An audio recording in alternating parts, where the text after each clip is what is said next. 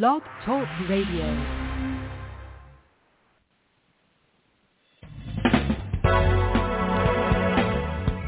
Hello and welcome to Pure Hope with your host, Reverend Janice Hope Gorman. Hope is the name the angels gave Reverend Gorman. Help open planetary eyes. And that's what we hope to do on Pure Hope. Thank you for joining us.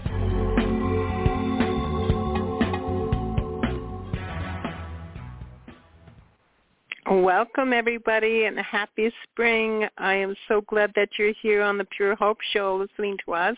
We are doing our recording today from the Hope Interfaith Center of Mankato, Minnesota. And as we always say, if you are in the area, our temple is open up to anyone, anywhere, at any time. And we are an interfaith community. And we welcome you all to the Hope Interfaith Center. There is no doubt about it, no one can deny it, that we are living in such exciting times.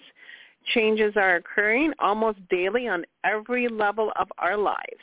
And never in a lifetime have we been to witnessing a global awakening at this magnitude, whether it's been with the pandemic, whether it's been becoming sovereign individuals here upon the planet. So every aspect of our life has been affected. Thoughts are manifesting what I call at a very rapid rate of good or ill. Systems are failing. New ways of thinking are starting to pop up everywhere. And that new way of thinking is more cooperative, more harmonious in every way, shape, and form. People are ready. Women are waking up to the truth of who they are in their divine feminine energy. Children are being born. In fact, here at the Hope Interfaith Center, we are expecting our first baby here at the Hope Interfaith Center. One of my assistants, Janelle, is having a baby born soon. And all of these babies are a time of springtime. They are being born with what I call exceptional gifts from demonstrating that our race is now changing into more of a spiritual evolved species. We are all changing. And so we are here now with an illuminative speaker and a cosmic being who is here to bring us information. Her name is Kerri Hummingbird, and I met her through an opportunity where we just clicked when we talked, and I knew that I wanted her on our program. She is a soul guide, a shamanic healer, an award-winning author, an inspirational speaker. Kerri, although I look at her picture and think that she could be that old, but Kerri has over 20 years of experience in leading by inspiration. She has a special passion, just as I do, for empowering women to be the artists of their own lives. She mentors women to rewrite their story of their lives through inner transformation, connection to their essence of the divine feminine goddess energy, their remembrance of their purpose, and a realignment to their authentic and true self. She is a certified in energy medicine by the Four Winds Light Body School. She is also certified as a spiritual coach by the Artist of the Spiritual Coach Training Program. She is also certified in the Empowerment of Firewalking Training by Sundoor and certified as a Warrior Goddess Facilitator. She is the past president of the Austin chapter of the International Association of Women. Just a few more things about her. She has written, as they said, spoken of many award-winning books. One of them is One Woman's Journey to Self-Love. Another one is From We to Me, Emerging Self After Divorce. She has also written a brand new book, Love is Fierce, Healing the Mother Wound. She is currently living, and I believe calling in from Austin, Texas. She lives with the love of her life. She has 2 children and her 2 teenage sons in the Austin, Texas area, and she works with clients from around the world. Even prior to this, she has an extensive research. Miss Hummingbird has a 20-year career in technical and marketing communications consultant in both Silicon Valley and Austin high-tech communities. She has served in leadership since she began working, most notably serving on the board of the Silicon Valley chapter of the Society for Technical Communications. So I welcome Kerri. Are you on the air with us this fine day? I am. Thank you so much for having me here. I love it that you're on. Just as I said to our guests that are listening to us, that the first time I met you and we talked and talked and talked, I felt like we were kindred spirits. So please tell all of our listeners a little bit about you and how you got into the soul work and working with people from all over the world of helping them become their most authentic best selves. Absolutely. Well, I did what most people do in living life the prescribed way and going about it the way I thought I was supposed to, the correct path. And that involved, going to college and getting my degree and then going off into Silicon Valley and getting a nice high-tech job that paid a good salary and building my reputation in that business as somebody that was, hardworking and getting the job done and doing a really good job and somebody that was desirable to have on your team, in sense of making money. And, yes. And then, starting to accrue all the stuff, the house and the cars and the status and all of those things. And I remember it all was working pretty well for me. Of course, I enjoyed eating at really nice restaurants and having enough money to go to Maui and things like that. And then I had a child. And everything changed because here was this little being in my arms that was precious, most precious thing I'd ever created. And here's this little baby. And I am totally responsible for this child and for this little being in my arms and how to bring him into the world in a beautiful way. And all the things that I had been focused on myself and struggling with to find meaning and enjoyment in my life, the life that everybody told me I was supposed to be so meaningful and beautiful, and it wasn't exactly totally that way for me. It was definitely, I liked going on vacations and things, but the actual work and the actual day-to-day was not very fulfilling. And here was this little baby, and it was just so amazing to have this miracle and to feel like, how can the rest of life even measure up to this? How can it even measure up to this experience? And I started feeling even more the dissatisfaction of my life and really wanting to find some deep meaning. So that's really where it started. And of course, also when I had my child, I went through what a lot of women go through, is a postpartum depression. And I think that the depression of that moment for me was actually the recognition that my life was not nearly as meaningful as this experience, that my life was sort of, surface level and lacked a lot of depth compared to this experience of having a child, and that I was sort of out of my league, with this experience of having a child, and I had a lot of work to do.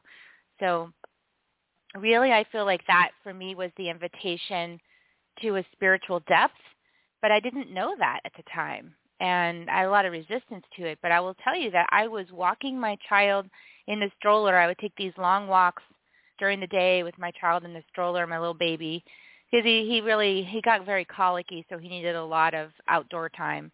And so we'd walk these streets around my neighborhood, and I would always stop outside this place called the Center of Spiritual Enlightenment. And I would stop and I would look in the doors. And I was like frozen in the sidewalk, But I wouldn't go in. because I had many objections to going in, including, oh, my husband doesn't believe in any of this crap, and it's just a business, and you're just going to give him all your money kind of thing. So I would always stop and look, though, but I wouldn't go in. And I think if I'd have gone in, it might have turned out very differently, but I didn't go in. So that journey to actually get into spiritual enlightenment, that took me another, I would say from the time there, probably another 10 years before I actually began the journey to my spirit. My spirit was calling me pretty strongly, though. I just kept walking. Well, you don't know how many people that finally come into the Hope Interfaith Center. They will say, well, I've driven past your temple. I've driven past the sign. I felt called to come in, and I just drove by. And then they would drive by again. Eventually, if Spirit is calling you, your higher self is calling you, you do walk into an establishment, a teacher, a mentor, to help you wake up. And just as I read before that, it's no denying it, that our earth right now, Mother Earth, Gaia, everything is waking up. So what if we were going to ask you about the complications and or the waking up process of our global reality right now with the pandemic, with people on it, what would you call this period of time? Well, I would call this the cocoon because in the cocoon stage, I always use the metaphor of the butterfly, and I actually think we're moving a little bit more into dragonfly now, and I'll talk about what that means in a second. But for right now, the butterfly is an adequate metaphor because the butterfly it's a caterpillar, munch, everything it wants, it just eats, and consumes, and that's really what we've been doing as humanity is consume. And then at some point the butterfly or the caterpillar goes into the cocoon. And the cocoon is all about dismantling everything. So the consuming is to make it give you enough energy or desire to cocoon. And then the cocoon is about letting go of everything. And it's like letting go of structures in our society that we've built over thousands of years that are actually based on not so desirable premises. For example, we have in the United States, we have a country built on enslaving people in order for some people to be rich and other people to be the labor that makes it all happen. And we conveniently like to try to pretend like that didn't happen. But when you found a country based on that premise permeates everything. It stays. And certainly we have a lot of unconsciousness around that today. So this is one of those things that in order to heal, it has to be revealed. And so it's being revealed. And we have, a lot of things that happened in this last year that revealed it to us in a way that now it's getting a lot harder to deny it.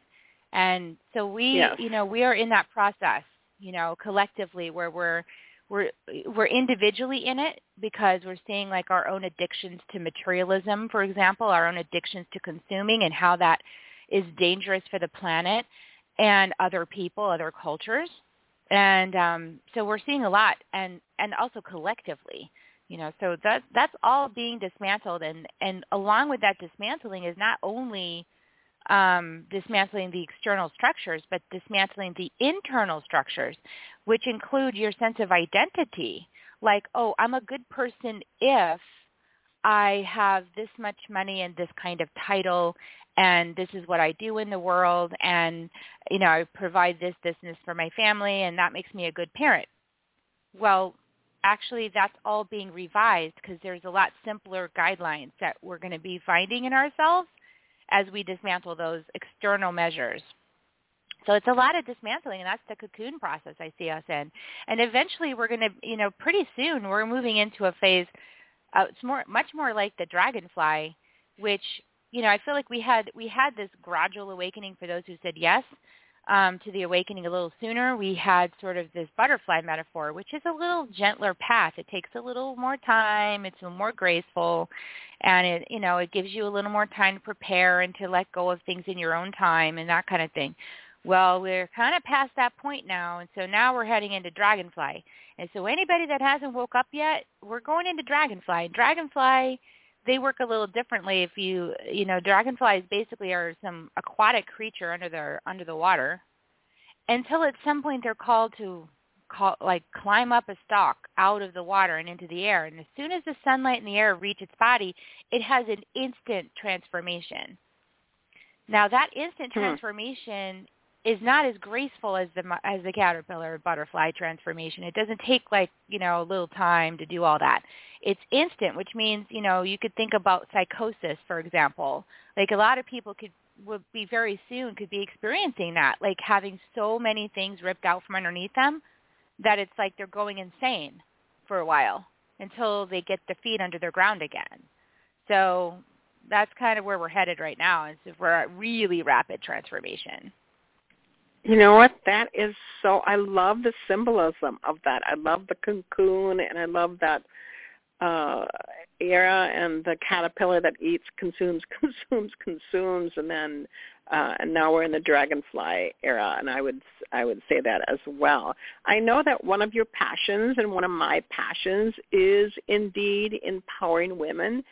I don't know for you, but I know for me, I felt that the divine feminine was disregarded, as well as many ways disrespected, and so there had been what I would call like an imbalance between the masculine and feminine principles that had been in place for many centuries, and I feel like there is this rising up of the divine feminine. I know a lot of your work is in that and working with women. Do you want to describe what type of work you do for women who are ready to awaken and come into their power and divine feminine energy? Absolutely.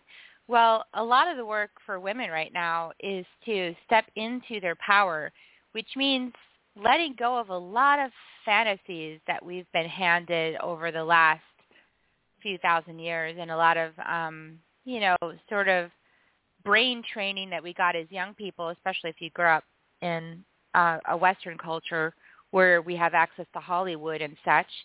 We have like these movies that show us that we're supposed to be these princesses that are helpless, and then we just lie back on our foundation of flowers, and then some prince comes along and kisses us, and we come to life, and they save us from our life of woe. And that's just such an old metaphor, and we really leaning on the masculine to do everything for us, provide the home, tell us we're pretty and sexy, and make us feel important. And then also with all that comes, do what I say, do what I want. We have to do what they say and what they want in order to get what we want.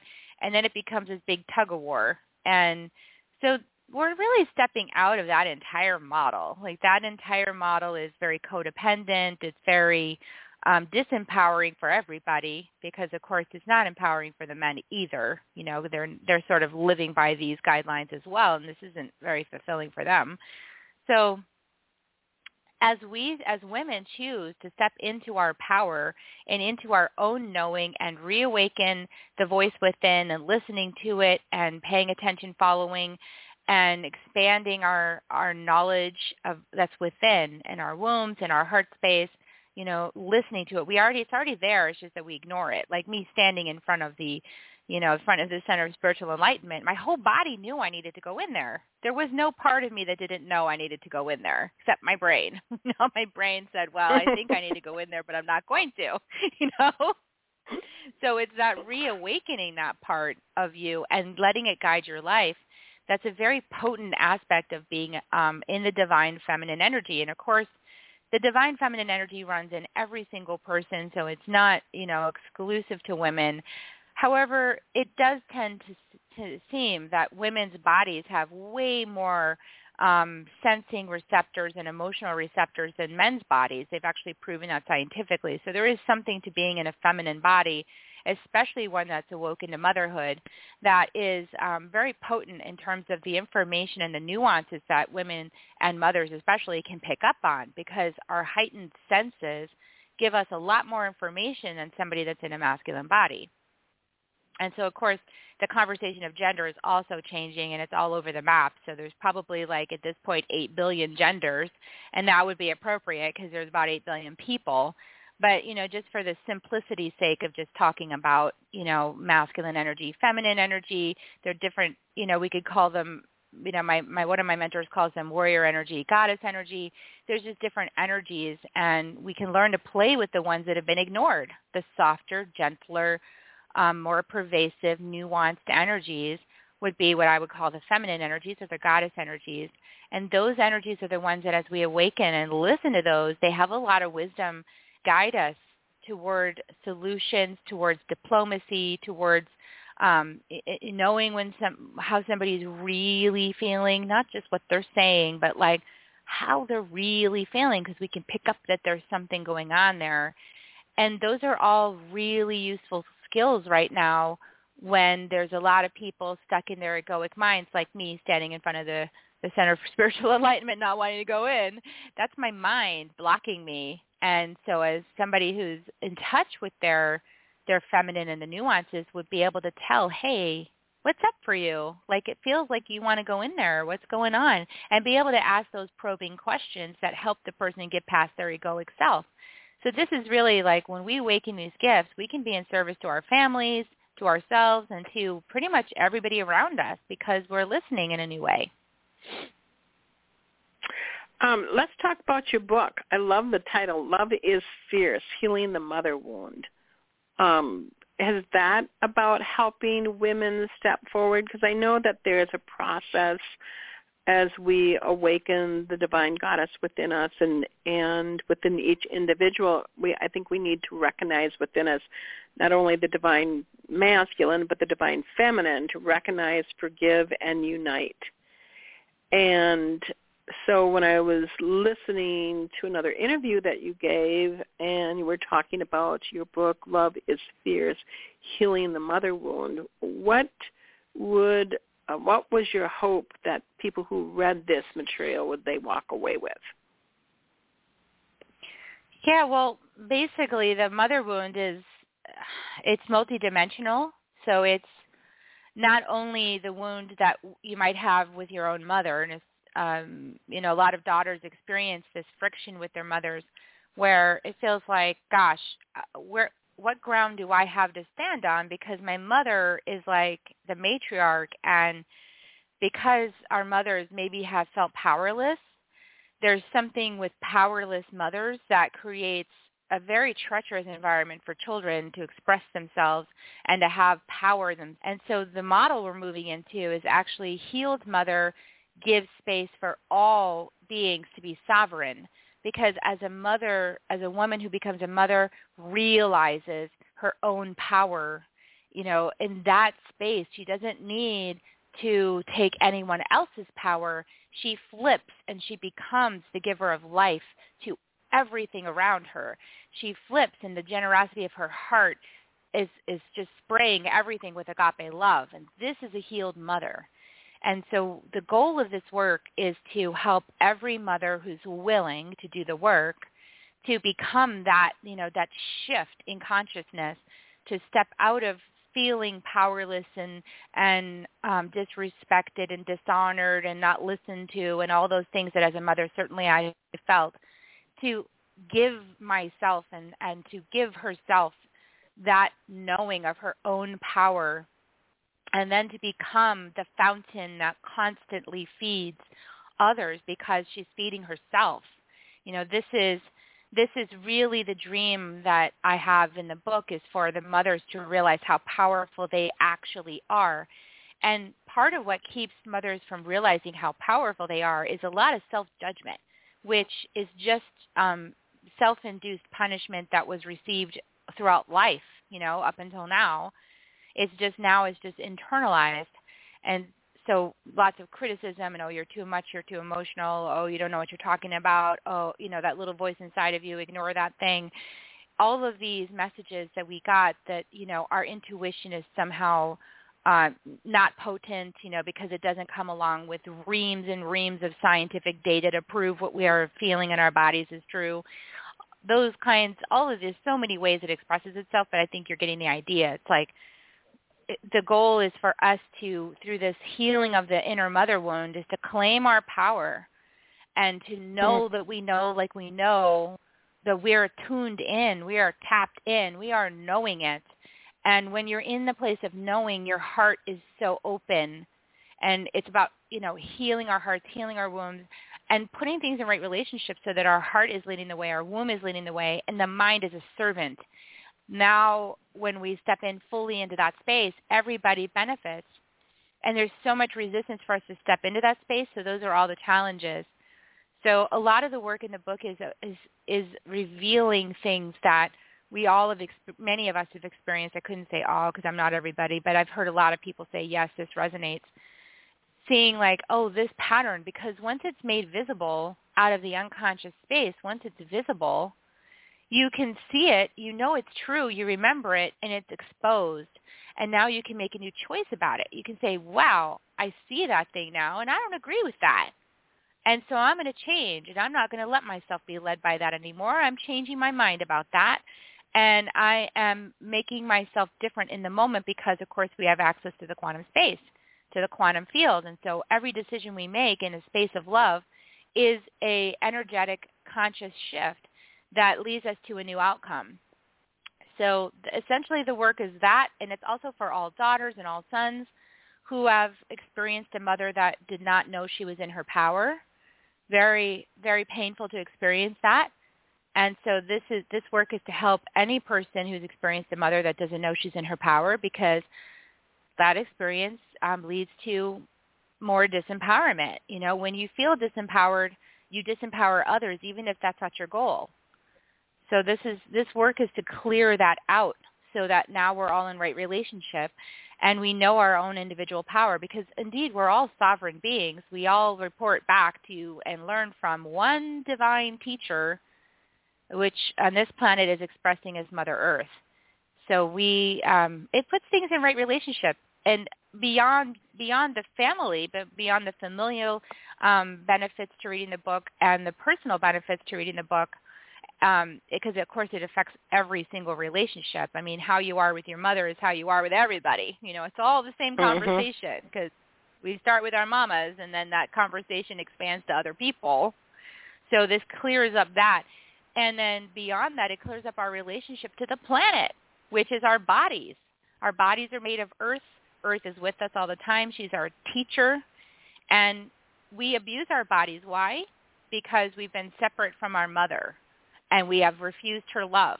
And so as we heal and as we get back into right relationship with Mother Earth, our bodies heal, our minds heal, our hearts heal, everything heals. And it comes back into right relationship when we start treating her with respect. I love the fact I had a speaker the other day on a summit that I gave, and she said when we can stand in the middle of our own love, loving ourselves, it affects the whole field.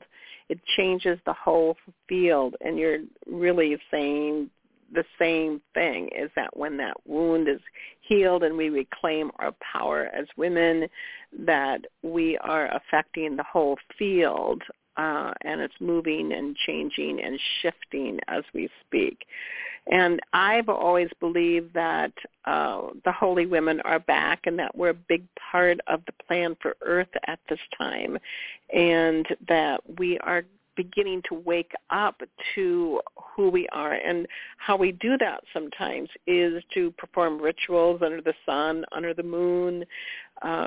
What we're doing is receiving energy, and I would say donating energy to the consciousness and the continuation of life and birth here upon the planet. So I know that right before we talked, you were going to go off someplace, I believe, with the teacher, because you have done a lot of rituals of understanding the truth of who you are. Do you want to tell our audience some of the things that you have done and continue to do to awaken to the truth of who you are?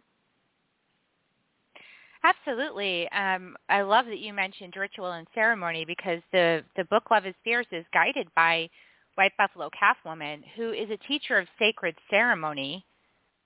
She's here to teach us how to honor Mother Earth through these ceremonies and coming into sacred space and moving into out of your mind and into your bodied experience. And so I've done a lot of work to bring myself into that space. And the book actually has a starter exercise for everyone who wants to, hey, I want to work with the earth in ceremony. How do I do that?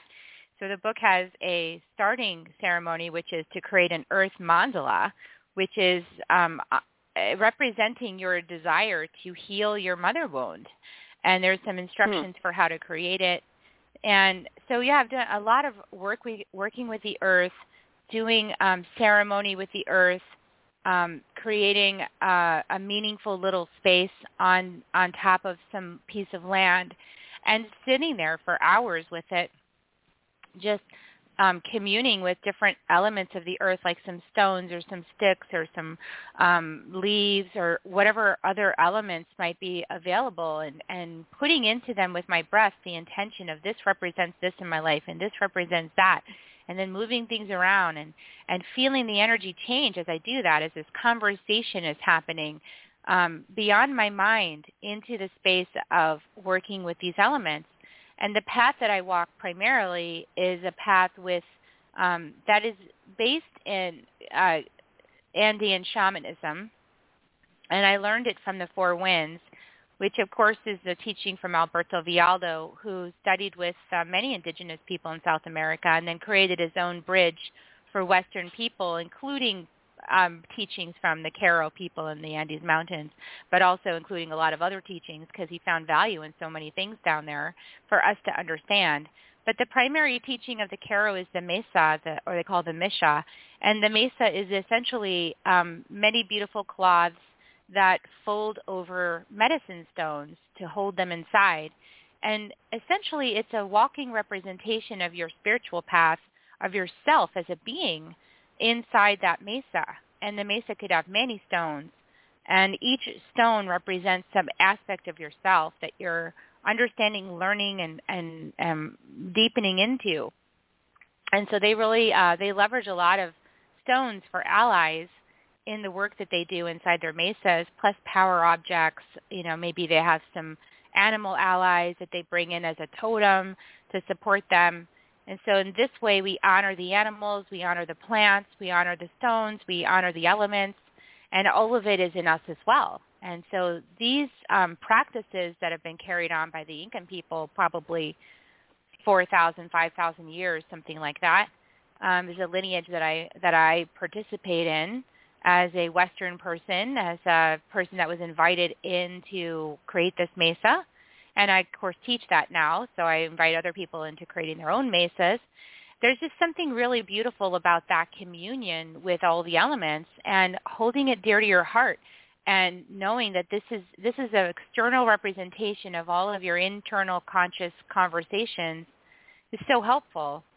And there's lots of ways that kind of ceremony can play out. You know, there's also prayer ceremonies for the full moon and for the new moon, and working with the element of fire to acknowledge the many gifts that you've received over the last 2 weeks or the last 4 weeks, to just take a moment, take a pause, have a ceremony, do a ritual to say, I acknowledge that I have been blessed. I acknowledge that I've been blessed even if the things that came to my door challenged me, made me cry, made me angry, revealed some aspect of myself that I didn't like.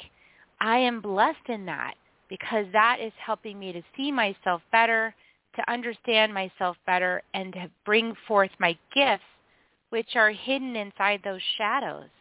And so these are ways to, to get out of your mind and into your heart and into the energy and contemplation, really contemplating your life, learning how to allow everything that is to happen as it happens, accept it as it is, and then not push it away or try to get rid of it, but actually embrace it.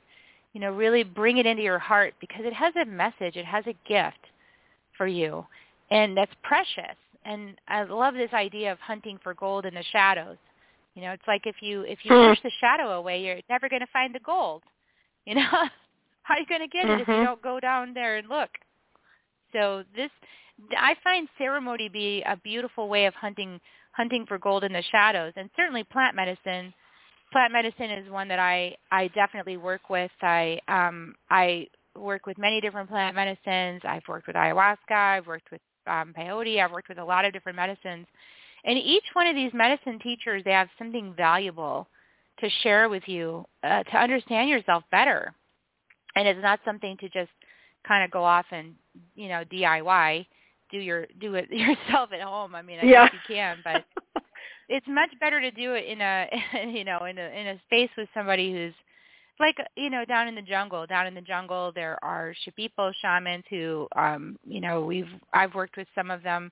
And definitely the Carol people, sometimes they work with medicines. They mostly work with stones and energy, but there's different medicine people that have expertise. They have an expertise in, say, Wachuma, or they have an expertise in San Pedro. They have an expertise in ayahuasca. And these people that have worked with this medicines, their families have worked with the medicines for generations.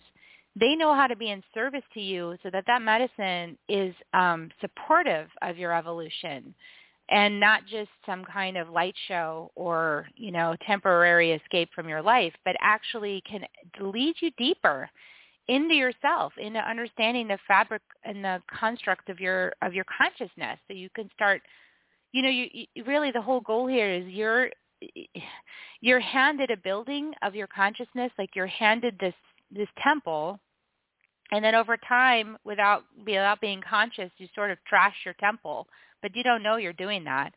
And then when you wake up, you go, oh my gosh, my temple's a little trashed. Like I kind of broke some windows and I didn't polish the altar, and the floor has gotten pretty muddy. And this is your opportunity to see that. And then to bring your limpia, clean, and bring your tools out and clean it up and make it beautiful again in your own design. You're the architect, so you get to decide if you want to replace that stained glass window, or you want to put some beautiful mosaics on the floor. This is your opportunity to do that, not, for your temple, for your consciousness temple. I love that, because I have a group that meets in new moon, full moon, and just last night we were doing ritual, and it's interesting because just as your path took you, my path took me by the path, the high priestess, and I would think, oh, these rituals, that's just simply what they are. I mean, I was invited so many times, kind of like you walking by your place where they could teach you. I was walking by the path of the high priestess, the path of rituals, and thinking, oh, I was raised Catholic. They had a lot of ritual. It didn't do anything for me. And then when I started doing work underneath the moon and the stars and the sun and working with Gaia, Mother Earth, that's when I really felt my power, my sensuality, my sexuality, and, I'm going to turn 67, and I just feel the full empowerment when I work with the mother, when I work with the mother. And one of the things I found interesting, because I know a little bit about your journey, and you're now living with the man of your dreams, and when people recognize, forgive, and then unite with their alignment. Right now what I'm seeing is many people are meeting their magnetic match or their soulmate or their twin flame because they're healing the division within themselves with the divine masculine and divine feminine. And then we're meeting men that have within themselves have healed the division between the divine masculine and male and female energies within them. Is that what happened to you when you went from your first encounter with, I think you said many men, or your first husband, to find the love of your life? Well, absolutely. What I now understand, and there's a really good description of this in the book, The Celestine Prophecy, talks about how one of the first journeys we go on when we're looking for, when we're a spiritual seeker and we're seeking our divine masculine or our divine feminine, depending on what body you're in and you're looking to complete yourself, is you're actually looking for that energetic for yourself. You're looking for the aspect of you that's available. That is, so for me, for example, I was looking for the divine masculine aspect of me to integrate with my feminine consciousness body. And, but I was looking for it in other people. Like I was looking for a, external man, because that's what we think we need at first. We're just obsessed. We need to find this man, find this man, find this man. But actually you're not looking for that. You just think you are. So that's what happened with me, and I was obsessed with it. I had my husband of 20 years that my karma partner that I worked through so many lessons with, definitely so many lessons. We worked really hard at our relationship. We were I was always working on it. I was in psychotherapy for 2 decades working on it and trying to make this thing work. And we had my 2 children with this man. And then it just got to the deep, dark place because I ignored that call. I ignored that call to the spiritual center. I didn't go inside.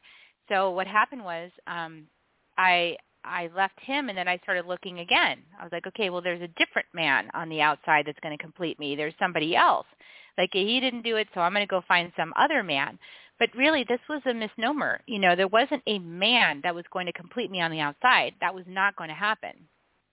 So what did end up happening is I dated a whole bunch of guys, and I used it as an opportunity to to learn about myself and I use it as a dating exercise, as a spiritual growth opportunity. So I would work on myself and improve myself, and then I would go on the dating site and pick a new man, and I would go, date this man for a while and notice how he was and notice what he was being like, and then I would kind of say, oh, well, what do I want to change in myself, based on this experience, because he's attracted to me, so therefore that's me.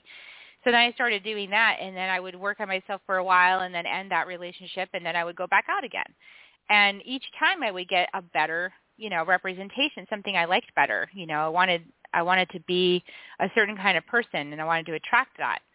And then at some point what happened was I got my spiritual download, my spiritual integration of the masculine, which was White Eagle. So in the book, The Second Wave, Transcending the Human Drama, which was the #1 international bestseller, and it's been on the charts for about 86 or 87 weeks now. That book tells the story about White Eagle. And, I'd had messages my whole life of this, but I didn't really, I dismissed it, because you get these messages and you just think it's your imagination. So you just dismiss it, right? Like, that's nothing, I don't need to pay attention to that. Well, what happened was I eventually was getting a lot of those signs and messages. And I remember I was in the bathtub meditating. I just listened to Sandra Ingerman's drum journey meditations, and I was in a really expanded space and relaxing in the tub. And then I saw in my third eye, my inner vision, I saw this periscope, like a telescope or something, coming toward me in the center. The circle's getting bigger and bigger and bigger and closer to my face, and then it gets really fast, like a foot away from my face. And there inside of it is this, what looks like an Indian chief, like a Native American chief with a feather headdress.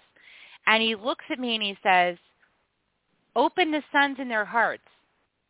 And then he leaves, the periscope, leaves. And I'm like, what the heck does that mean? So, you can't go. Who are you and what does that mean? So I tried to find a picture. I was like, what is this? And I knew that I had part Cherokee in me. So I looked up Cherokee, and it was exactly the same. It was like a peace chief headdress. It looked exactly the same as what I saw on the internet. I'm like, oh my gosh, that's what I just saw. So a little while later, I went to Cherokee, smoking the Smoky Mountains, and I attempted to find a shaman, like a medicine person. I was like, somebody needs to help me, because I feel like I'm missing something and I need to get it. And I don't know where it is or how I get it, but there's something missing, and I can feel it in my heart that it's missing, and I need to find it. And I don't know how to get that. And I feel like it has to do with this Cherokee thing. So nobody helped me the first time. They just looked at me like I'm a crazy white woman, and they were like, okay, well, a lot of people come here wanting that, and, we don't know how to, whatever, we're not going to hook you up. They could, but they wouldn't do it. So a couple of years after that, I went back again with my sons. And by now it's pretty desperate, right, because I've tried to do this thing on my own. I couldn't find the connection in the roles, because we lost our relative's name, and all of this third dimensional business was blocked and blocked and blocked. And finally, this they did lead me. They took pity on me, and they led me to somebody who was only there for the day. And he was working with the demonstrations, and his name is Bruce, and he said, okay, I'll meet you in the parking lot outside. So he takes me out there, but on the way out there, before he was going to meet me, I'm walking away from him, and I felt like this softball-size energy, like somebody flung a softball-size ball of energy through the back of my head. And it was right where my head meets my neck, which is like now I know it's called the portal of God. Like it's your ancestral portal. So this ancestral energy, this masculine ancestral energy entered my field, entered my consciousness, started spreading out through my whole brain. And I felt dizzy and nauseous. I had to sit down. I was starting to see the trees breathing because I was in this altered space. And that moment began the moment of me integrating memories, actual full-body emotional memories of the Trail of Tears, and watching people I loved die, and losing my homeland, and losing community, and all the suffering and everything that happened, and the tremendous guilt for having been the person that chose to advocate for peace when clearly that was maybe not going to work out so well. Just a lot of guilt and a lot of things that were inside of me. Like probably 6 years of healing on that. So yeah, it was a big deal, and that was my masculine energy that wanted to come in. So that's how it worked for me. Now, everyone's story is going to be different, so I don't want you to take that story and go, oh, well, I need to go to Cherokee and find my other half or something like that. But like each of us has a way of integrating that soul piece that wants to integrate in with us in this lifetime, and that was just how it worked for me. And I do tell some of the story in the book. But each of us has our own method that our soul has worked out for us to integrate that matching energy, that masculine or feminine energy, depending on what body you're in.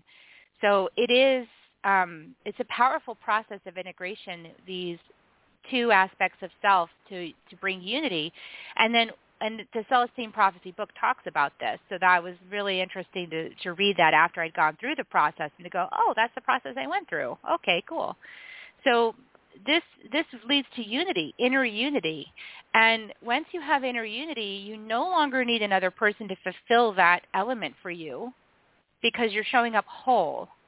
And so when you show up whole, now you can be in partnership based in love with this other person rather than in needing something that you think they have for you. It's a very different relationship. And now you can work on your relationship. You can become a partnership, and you can have more freedom in how you hold the relationship than previously when you really felt like you needed something from that other person, like a vital energy. So that's pretty much what I've gone through.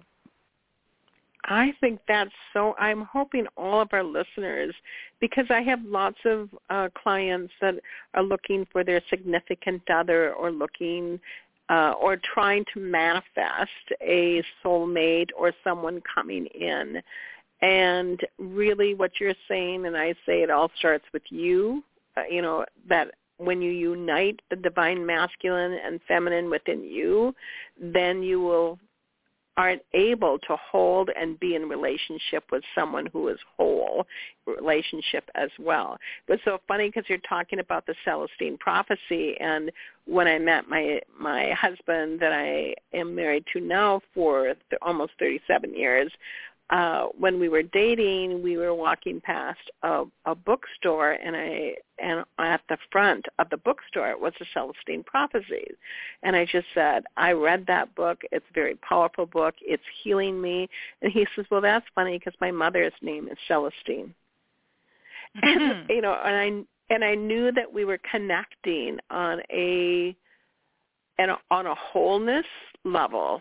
And again, when you kind of find that alignment within yourself, that wave of alignment of your own divinity, then you are able to be in relationship with Gaia Mother Earth in a balanced way.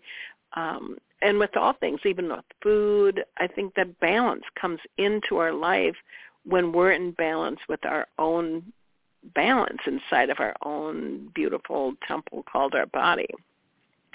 But I meet a lot of women, no matter what size they are, that they have a hate relationship with their body versus a love relationship with their body. Would you like to, and I meet them from all sizes, all shapes, sizes, creeds, colors.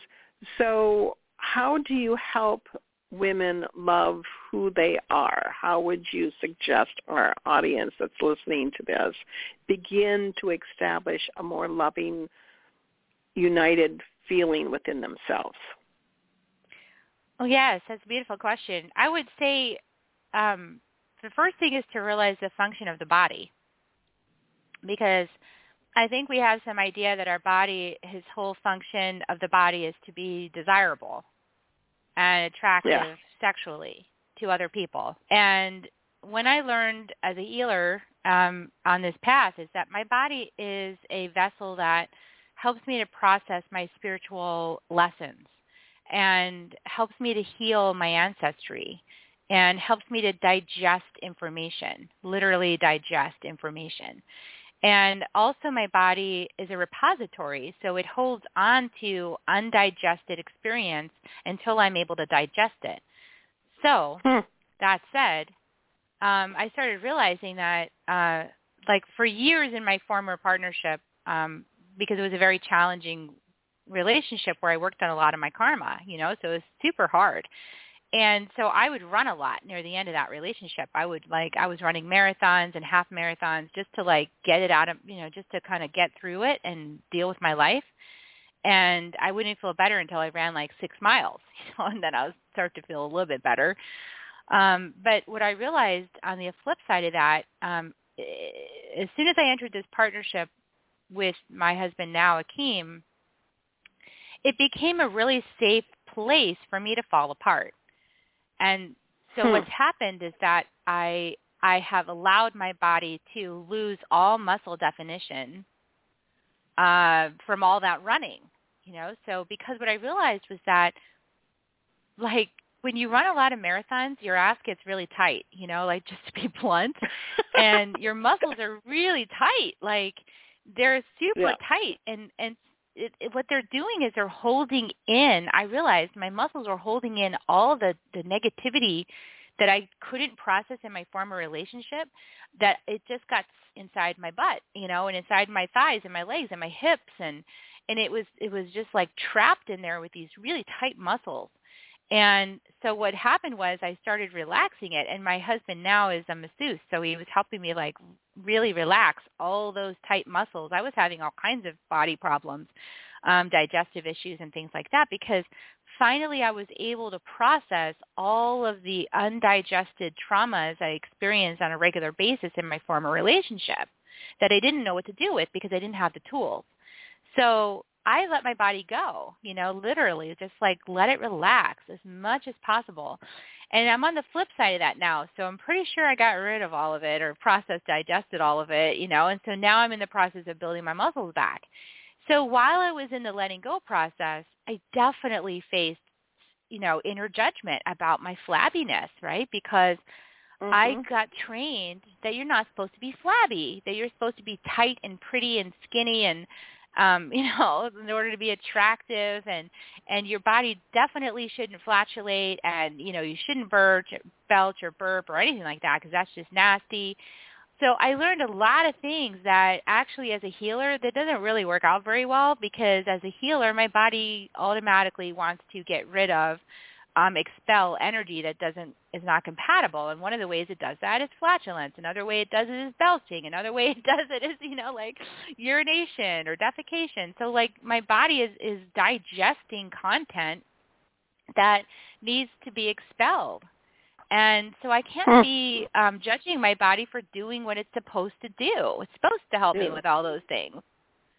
So yeah, it's definitely been an inquiry of mine over the last couple years as I've let it all go, and then I've faced these judgments and the domestication about a tight little skinny body and gone, well, you know, my body's a little more wild now. Like it's got some curves and it's looser and it's more relaxed, and you know, my belly is definitely poochy, and And I'm working myself to love that. I'm working my way through all those conditionings that told me that was undesirable and that I need to be skinny and pretty like a young girl when I'm a 52-year-old woman, almost 52. I'm giving myself a little extra age too quickly, but I'm like 51, and I'm this matron. I'm this mother. My children are 18 and 21.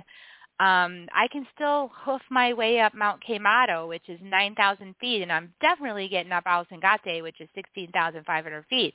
So what am I complaining about? My body is serving me well. And I think that we need to learn a lot more about how our bodies are designed and what they're really here to help us do, and we can appreciate them then. I love that because I believe that, again, our definition or our program or conditioning, someone said the other day, they remember the song long ago, what condition is your condition in? And we're so conditioned to even think about what is healthy, what is a healthy body. But we've been conditioned to think that it looks a certain way versus it is working and functioning a certain way. So that's beautiful that you do that. So when people connect with you, Kerri, and they say, I would like to work with you, are there various ways that you work with them? Do you mentor them? Do you channel for them? Do you counsel them? Do you take them on pilgrimages, or all of the above? Pretty much all of the above. So people can get started with me. They can either come and do a single session. I call it a rainbow light healing session. I have them 30 minutes or an hour. It's an opportunity to get a shift on something that's, a challenge that's up right now. And certainly during the session, there's healing energies. There's mentoring happening. There's perhaps some questions. I might ask some provocative questions. I always like people to find things for themselves if they can. And then sometimes I might offer a bit of insight that I received. So those sessions are pretty potent. And then I do group programs. So I do a program right now called Healing the Mother Wound. It's a sacred circle. It goes for about 6 months. They start up a couple times a year. And that's where we dive into the book. We dive into themes in the book and themes in our collective consciousness, and we do some healing work. And those are always different each time because the group is different. And so I work with whatever patterns are expressing in the group that are most present. So we'll clear those patterns and bring more love. And then I have a 1-year program, which is the initiate into being a mesa carrier in the Andean tradition. And certainly we do also take a trip to Peru. We go to the Sacred Valley. We work with the shamans directly. We work with plant medicine. And we get amazing healing in a week. So it's I'm in my sweet spot. I'm pretty happy. It's exactly what I wanted to be doing. Of course, it's because that's what I'm designed to do. So when you get aligned, you're doing work you would just do for free. So that's what I do. It's really awesome. It's super amazing. Realizations galore. Wow. It's so cool. It's exciting when you're in alignment and all the sweet spots we can stand in with our life, whether it's our work, whether it's our relationship with ourselves, whether it's a relationship with our husbands or friend. And Spirit would always say to me, as you do your work, Janice, as you clear and become the truth of who you are, you will find yourself smelling sweetness and having sweetness, and you'll be that's because you'll look around and you'll realize, oh, I'm standing in the sweet spot of all the hard work that it takes to kind of dive deep into our own souls to know the truth of who we are. So what in this time of ascension, as the earth and the bigger picture of happening, what a lot of people will ask me, what happens to the parts of the beingness or the beings that are not ascending or waking up?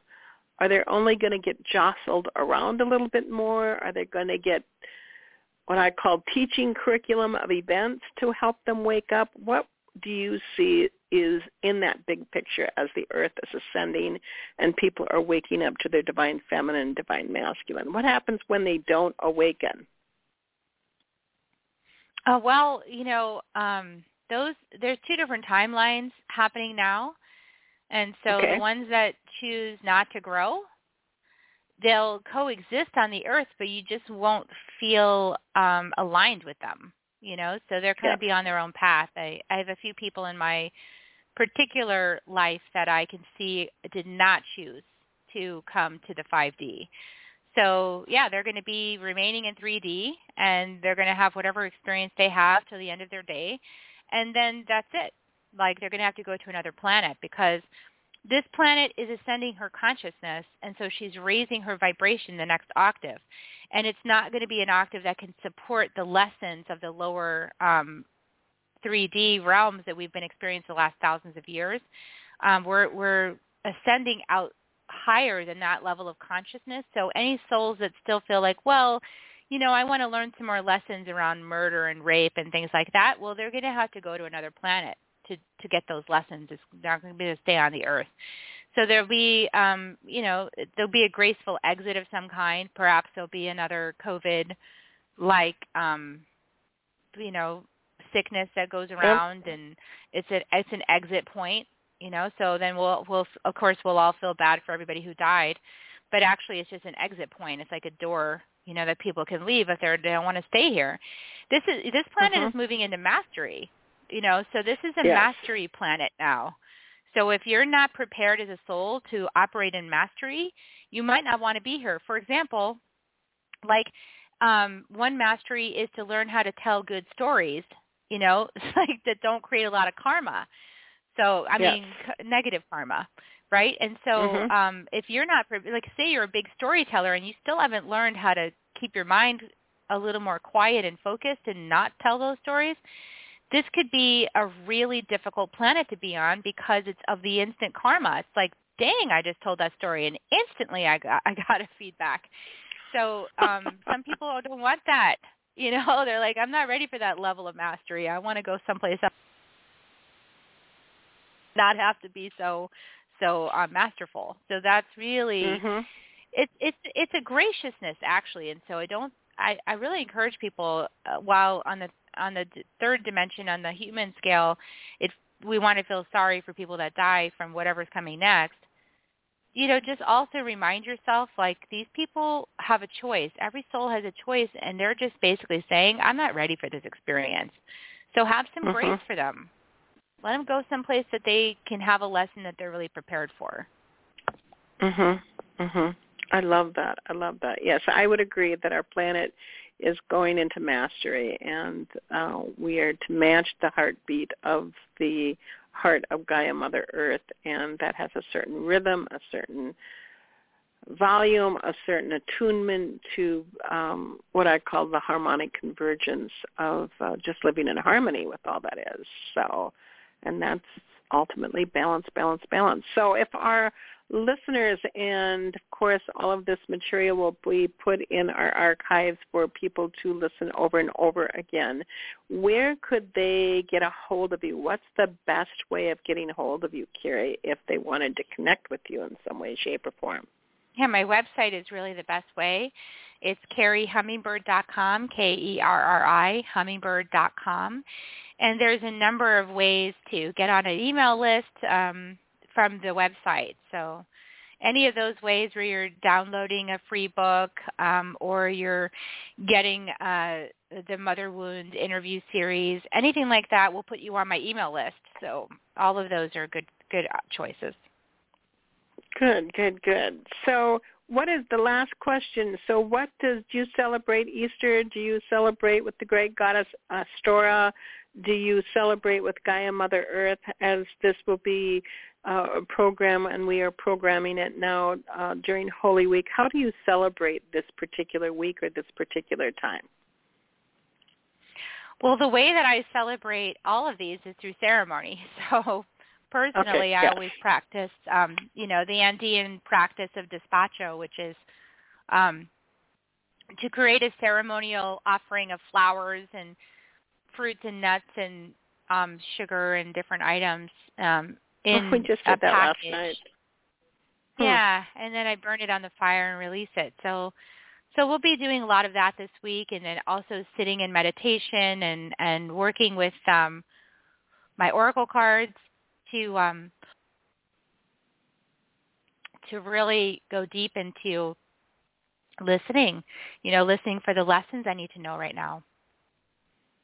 Well, thank you. I am so joyous and so appreciative that you were with us today on this program and giving your awesome information and guidance to those who are listening and will be listening. So from my heart to your heart, I deeply appreciate you saying yes to our program of the Pure Hope Show. So thank you so much for joining us today, Kerri. Thank you so much, Janice, for having me, and thank you to all the listeners for engaging with us. Yes. And to my lovely listeners, as always, you are a part of this conversation and discussion. So if you have any questions or inquiry you'd like to make of me at the Hope Interfaith Center, please join us on our email and Facebook and website, and I will get to you as soon as possible, as well as the discussion continues to go on, or an inquiry of Kerri Hummingbird, that you can contact her to continue this discussion and this inquiry of the truth of who you are. Without all of you, our program would not be possible. And to Janelle and Amy, my assistants here at the Hope Interfaith Center, who are awesome ancient gods and goddesses that have come back to help with the mission of bringing more light to the planet, I thank you for all of your work. And so blessed be, until we meet again next month. Namaste, namaste, namaste, and may you all be well. Thank you all for joining us. God bless. Thank you for tuning in to Pure Hope by Reverend Janice Hope Gorman. And until next time, remember that true greatness consists in being great in the little things. Be kind, be gentle, be loving, be true.